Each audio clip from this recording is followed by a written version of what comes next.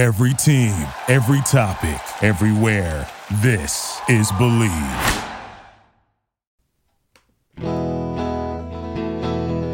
Mark and Sarah talk about songs, talk about songs, talk about songs. We sure do. Welcome back to episode 148. Oh my God, were we ever so young? Of Mark and Sarah Talk About Songs. I am Sarah D. Bunting, and I am here, as always, with my fandiferous co-host, Mark Blankenship. Hello, Mark. 148? Why, I was born in '06. That's 1706, people. Mark, I believe we have a listener request today. What are we listening to, and at whose behest? I want to give a big shout out to our listener, Emily Giordamo, whom we met for the very first time at the Blankenship Chair event on June 1st, where Sarah and I hosted a tournament to determine the most essential pop diva of the 80s. So what up, Emily? Thank you for jumping in at the last minute to help check in guests for some reasons of unexpected chaos that are not worth getting into here, but involved me being sweaty. That's all I'll say. And we thank you, Emily. But before all of that went down, we had already decided that we were going to talk about Emily's request to discuss the song Don't Dream It's Over by Crowded House. And I just think that's a ripping good suggestion. This song reached number 2 in the United States in the 80s, and it is performed by one of the most famous, in America at least, Australian/New Zealand hybrid bands of all time. Perhaps the only famous band that features people from Australia and New Zealand in it, as far as I know. Except for Split Ends, which they were all also in. So basically, yeah, one 6 of one, half dozen of another mate. But Sarah, before we go further, I think we should just enjoy a sample of. I was about to say, how do you talk to an angel? Because well, now you know a point I'm about to make that I've made in a previous episode. But here we go. Here's Don't Dream It's Over.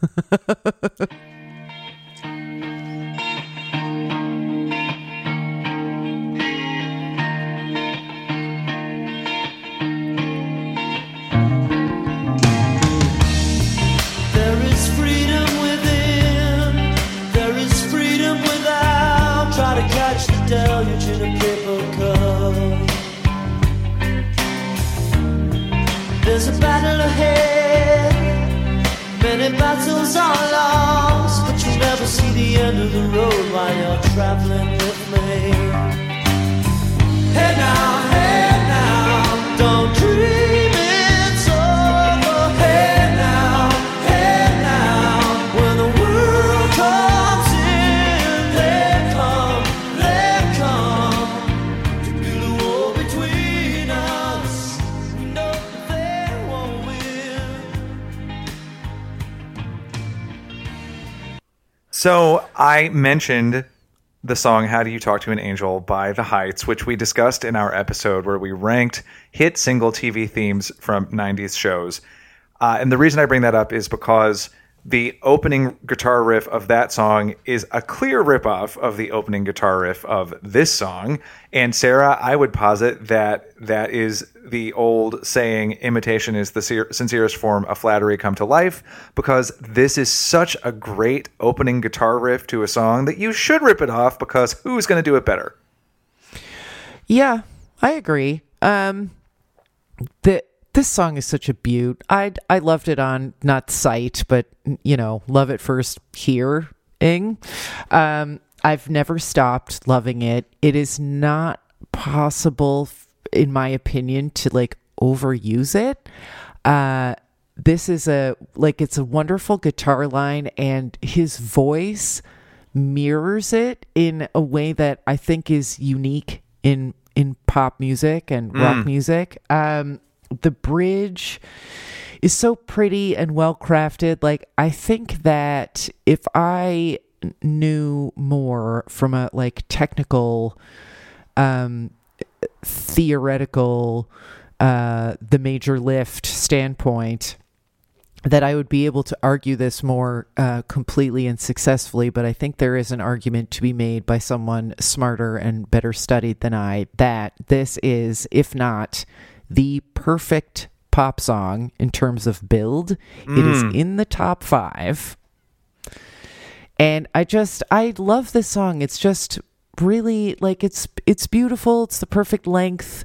It's like all the parts are the perfect length and work together. It's wistful. It's pretty. I love it. This is a great song. I'm so glad that we get to talk about it and listen to it. I completely agree with you about its inability to get worn out. There's just something so enveloping about it, and that build is such a big part of it. It's a journey that I want to be taken on. And when Neil Finn, the lead singer, goes up into that falsetto range during the chorus, it's just so satisfying because it's got that little scratchy tremor of ache in it that just I love. And I've been thinking a lot as we've been preparing for this episode about the lyrics, because I've always loved the fact that there are such strange images in this song, like try to catch the deluge in a paper cup, which I M'd you that I wanted you to do. And I said, hey now. Exactly. Hey now. This song absolutely falls into that lyrical trap of not making a lot of sense, especially by the end. But I don't really care, because there are enough concrete things at the beginning of the song and in the chorus that make it clearly about believing that love will endure obstacles that are put in its way. So don't dream that it's over between us. Great. That's all I need. I'm good to go. We talked about this a bit with No Myth. Sometimes a song can be beautiful and make enough sense that you can forgive it some surrealism, if you will. Yes. But one of the things that I wanted to explicitly give props to in this song, it's so interesting to me, is the fact that there are almost no rhymes anywhere in this song. And there's like none. There is freedom really within. Thought about that, but of course you're right. There is freedom within. There is freedom without. Try to catch the deluge in a paper cup. There's a battle ahead. Many battles are lost, but you'll never see the end of the road while you're traveling with me.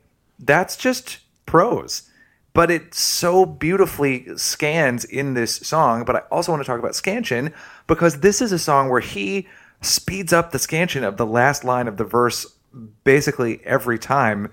Like at the end of the third verse, when he says, get to know the feeling of liberation and release, he's like, get to know the feeling of liberation and release. And in other songs, that type of rushed line delivery would make me crazy, but there's something about this where it just works. And I don't know that I can explain why, but I'm impressed that he can break the rhyming rule and the scansion rule and make us both be like, well, that's an all-time classic.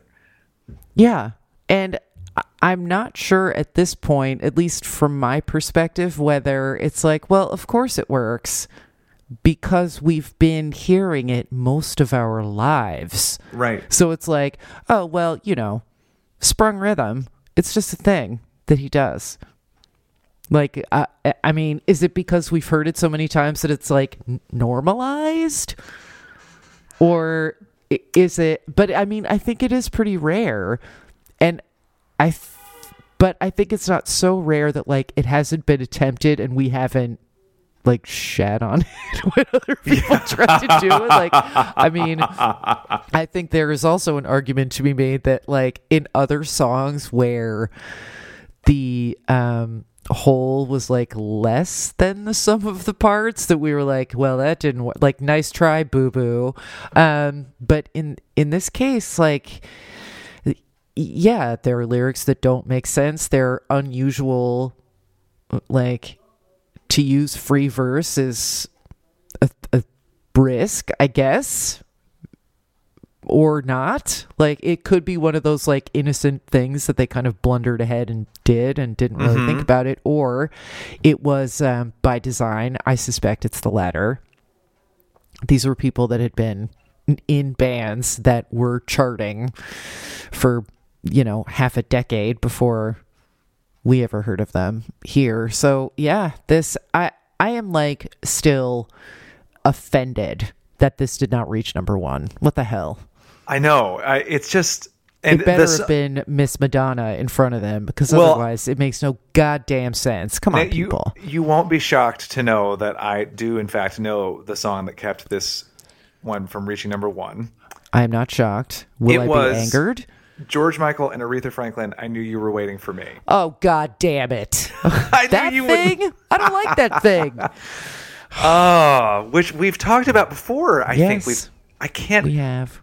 I can't. Was it the theme of an entire episode, or did we just talk about it in the context of something else? I think we did a whole bunch of George Michael. Oh, no. Didn't we do like one George? No, we did a George Michael and a what? You know what? I don't remember. But we've definitely talked about it. And we also talked about Aretha Franklin and the Eurythmics together, but that's a separate story. Yes. But I do feel like that this is the better song and should have gone ahead and crept on up one more slot to be number 1. But, I think that there's also something about this, there's something about the aching quality of this song that makes me forgive it a lot of its perhaps structural shagginess that we might call it out for in other contexts. The emotional ache of this song really feels true to me, and it has that. It's just messy enough, and I don't know. I'm into it. It's almost a song that I like beyond sense, if you will. Yeah, and the fact that it never lost any sustain over the years, it wasn't one of those that like sort of fell away. Like you were just still hearing it on the radio. Like if you were still listening to the radio this whole time, which I kind of have been, not a lot, but some, that you're still hearing it. Or like they're putting it on the end of that old show Cold Case or like whatever. And you're just like, oh, hey buddy. Like I just never got sick of it. And here's the thing. Before I started doing the research for this episode, was fucking convinced that this song is in Pretty in Pink and that it had been on the Pretty in Pink soundtrack. It is not. No. But to me, it is the sound of a John Hughes movie in such a deep, true way that it doesn't matter that it's not in a John Hughes movie. It is still the sound of Ducky watching Molly Ringwald at the prom, Ducky watching Andy at the prom and realizing he will never dance with her. Yeah. Don't dream it's over, Ducky, but you have to. Yeah. Well, you'll never see the end of the road. And then there's the future Buffy the Vampire Slayer who wants to dance with you instead. Who then went on to be a crazed Republican and tried to do a staged reading with Dean Cain of a play recently in which she tried to take down... I forgot about that shit. Oh, yeah. Sorry, Christy Swantz. Not sorry. You should be sorry. Take your MAGA ass and figure some shit out. Come on. Ugh, a pike's not a name, it's a fish. Well, you know what you are?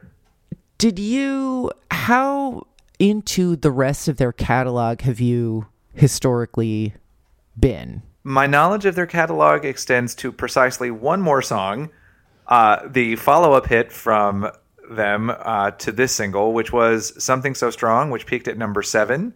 And it wasn't until this week that I had seen that music video. So for me, Crowded House was really just these two songs.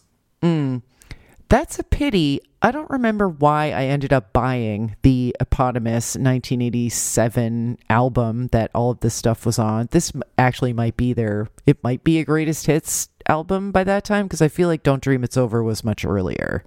I think it was actually, surprisingly enough, no, it was this album. This Don't Dream It's Over was not, although it's hard to believe now, the first single from this album. So the album came out in 86, but then this single didn't really catch on until late 86, early 87. So you would have been hearing weird, because it just feels earlier. Like the difference between 84 and 86 just is anyway, doesn't matter. Because Pretty in fucking Pink came out earlier, and this song should have been in that fucking movie. Okay, I'll stop with that. I can't change the past. And or Some Kind of Wonderful, which it is also. It's not on that soundtrack either. That soundtrack is a fucking banger, though. Stoltz. Yes, please. Anyway, this, there came a point where I wanted to own this song, and there was no option but to buy it on CD and rip it into my iTunes library, RIP iTunes.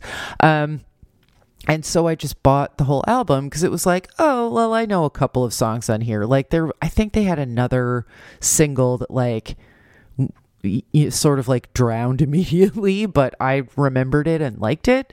And this whole album, like there are a couple of songs that are very sophomore year, like this is our take on La Llorona. Like, don't do that. Please don't do that. But or like it's a famous murder case, like please stop. But I have owned and loved this album for I don't know how long, 20 years probably longer. And yeah, like I recommend like if you like Something So Strong and you like Don't Dream It's Over, I think you would really get a kick out of the rest of the album. And well, you were sure as hell right about Squeeze, so I'm sure you'll be right about this as well. I will definitely listen to it. I hope so. Did you pull a clip from Something So Strong? I sure did, and I think that we should listen to that now. Yeah, why don't we?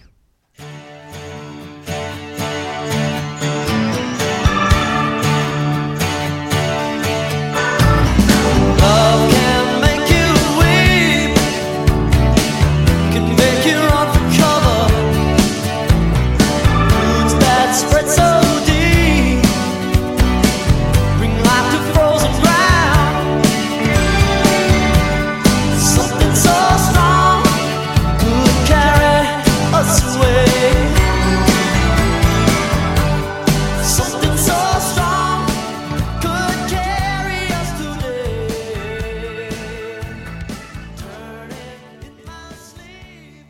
Now that I is like just this song a lot better than I remembered liking it. That's sort of a weird thing. Like I don't love that. I don't love the organ that's happening. But there's just something about this song. Again, the build is expertly done. Yeah, it's just that song doesn't have the extra sauce that Don't Dream It's Over somehow has to become an all-time classic, but listening to it, it's always just like, yeah, this is really pleasant. I'm very happy to be listening to this. It kind of has a Dire Straits vibe to me, which is fine. That's no kick. I got no kick with Dire Straits, as I love to say about things. You do. Yeah, I really love that song too, and one of the things that I was happy to learn when I saw the music video for the first time just a few days ago is that in the 80s, Crowded House were cute. Like, they were cute. Yes, they were Like, the cute. guitarist in the Crowded House, yes, on my face. And in the video for Something So Strong, all three of them are doing all of these homoerotic things where they're like getting really close to each other and singing, and you think they're going to kiss, and then at the end one guy puts his hand over the other guy's mouth and then kisses his hand, and that's the kind of shit that, you know, oh boys, let me give you 2 beers and see if you'll take it a little bit further. Well, 2 of them are brothers, so I hope not. Well, they don't have to do that with each other, but No, they can they do it with don't. me. One of them can run the camera. It's fine. Even though in 1987 I would have been 8 or 9, and it would have been really, really illegal. We're going to take adult Mark we're back in racking time. up a bunch of felonies with this fanfic. Sorry, listeners. Oh, cover your children's ears, everyone. Yeah, I actually pulled a clip from a song called Tombstone, which I've always loved. It's like the imagery here is of the resurrection, as you may hear in this clip. I'm interested to see what you think of it. Let's listen. From the past, the rumor comes. Don't let it keep dragging you down. Throw the memory in an open fire and you'll be free. Roll back the tombstone. Let the saints appear. Roll back the tombstone and make a new man out of me. Beware of the passenger. I cut it off there because then you get into a little lyrical squashiness that didn't show the song as well as I'd hoped, but I think this is another example of Neil Finn's voice being put to perfect use, of the harmonies that are lovely but not necessarily the expected thing. Just a good beat and a good story that even when it stops making sense, you're like, I'm confused, but I'm still interested. And then he really swings for the fences, and he's like, and I'm Jesus. Here comes another verse. Like, whoa, where even are we? Like, but it's a very lighters up. But but it's not like fraught. He's just like, from the past a rumor comes, and then he's like, yeah, that's rough, but like, fuck that, throw it on the fire, dance around the fire, let's roll aside this heavy slab and be reborn as something better and freer. And it's a big swing, but I think it connects, and it's very, I think there's always that fear that you don't have it now because this is not how we consume music, most of us, but that you would buy the CD and be like, if this is 11 songs and I'm only gonna like 2, this is gonna be a rocky sled right here. Yes. So it was like very gratifying to find that. I mean, there are a couple of kind of C pluses on this album, but it was gratifying generally that like the promise of "Don't Dream It's Over," like it actually was not over. Like I did continue on that journey with them, and that song is not atypical of them, and that you're not going to like buy this album and just be like, oh. Yeah, I call that the fucking Spin Doctors syndrome. Or Four Non-Blondes, where you're like, man, that one song is awesome. What is the rest of this shit? It doesn't even sound like anything else. Oh, God, that Spin Doctors album, which I think I like literally physically opened a window in my dorm room and drop kicked it through. Worst. God bless. I do want to also give props to my coworker at AKA Natalie, who is Australian, who made sure that she told me when she heard that we were doing this episode about a compilation album that came out in 2010 in Australia called She Will Have Her Way, which is an album that features female artists from Australia and New Zealand covering the songs of Split Enz, Crowded House, the Finn Brothers, and the Finn solo projects. And it's pretty cool. So you get Natalie Imbruglia is on there, Casey Chambers, who is someone that I've heard of, and then a lot of people I haven't heard of. But quite frankly, I think it seems like a pretty cool project. And she said that it was really good, and I looked it up, and it is available to listen to. So She Will Have Her Way, if you'd like to listen to a lot of cool women from New Zealand and Australia covering the music of these folks. I'd also recommend, back when we were using LimeWire to download things, 'cause I am an ancient creature. But Sarah, surely you never did that, as it was illegal. No. By we, I meant, not me. Sinners. Sinners. Felons. Intellectual property thieves and blackguards. Okay, so seriously, I just went on like a LimeWire binge of like everyone in the band and their side projects, and I found this live album featuring Tim Finn, Dave Dobbin, who I'm not familiar with otherwise, and recent listener who was super excited that we had heard of her. Here we are again, Bic Runga, and they're playing just a lot of songs that, there's like no Crowded House songs in the set list, but it's a really good live. Albums are not something I love listening to or recommending, but this one sounds very, like, the sound is very good. There's not a ton of like crowd interaction happening, and if you can track that down, I definitely recommend that too.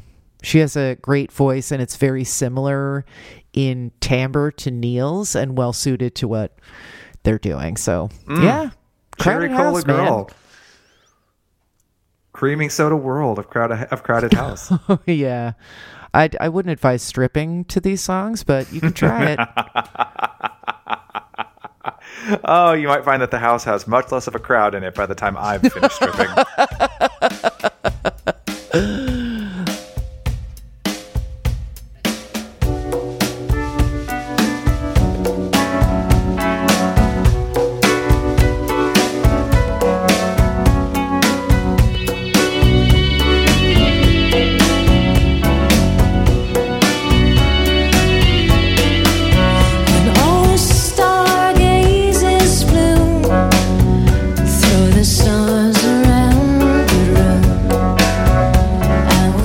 Y'all, Mark and Sarah Talk About Songs is hosted by Mark Blankenship, aka me, and Sarah D. Bunting, and it's edited by Sarah D. Bunting as well. Do you want to talk to Mark and Sarah about song requests, ads, or birthday readings? Email us at talkaboutsongs@gmail.com, tweet us at talksongs, or find us on Facebook at facebook.com/mastus.podcast. To become a supporter and producer of this podcast, visit our Patreon page at patreon.com/Mastus, where you can get access to all kinds of cool bonus content and vote in our ranking episodes. Thanks for listening. The thought that makes me sing. Wanna leave all my possessions. It's a rare and precious, precious thing.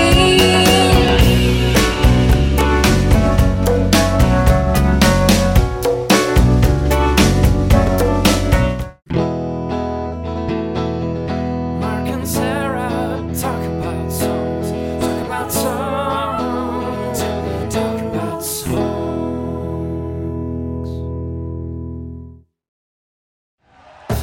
Thank you for listening to Believe. You can show support to your host by subscribing to the show and giving us a 5-star rating on your preferred platform. Check us out at Believe.com and search for BLEAV on YouTube.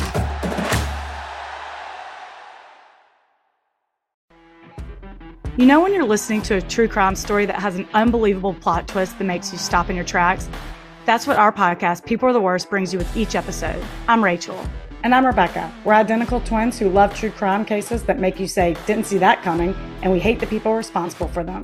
Listen to People Are the Worst now on Apple, Spotify, or wherever you get your podcasts.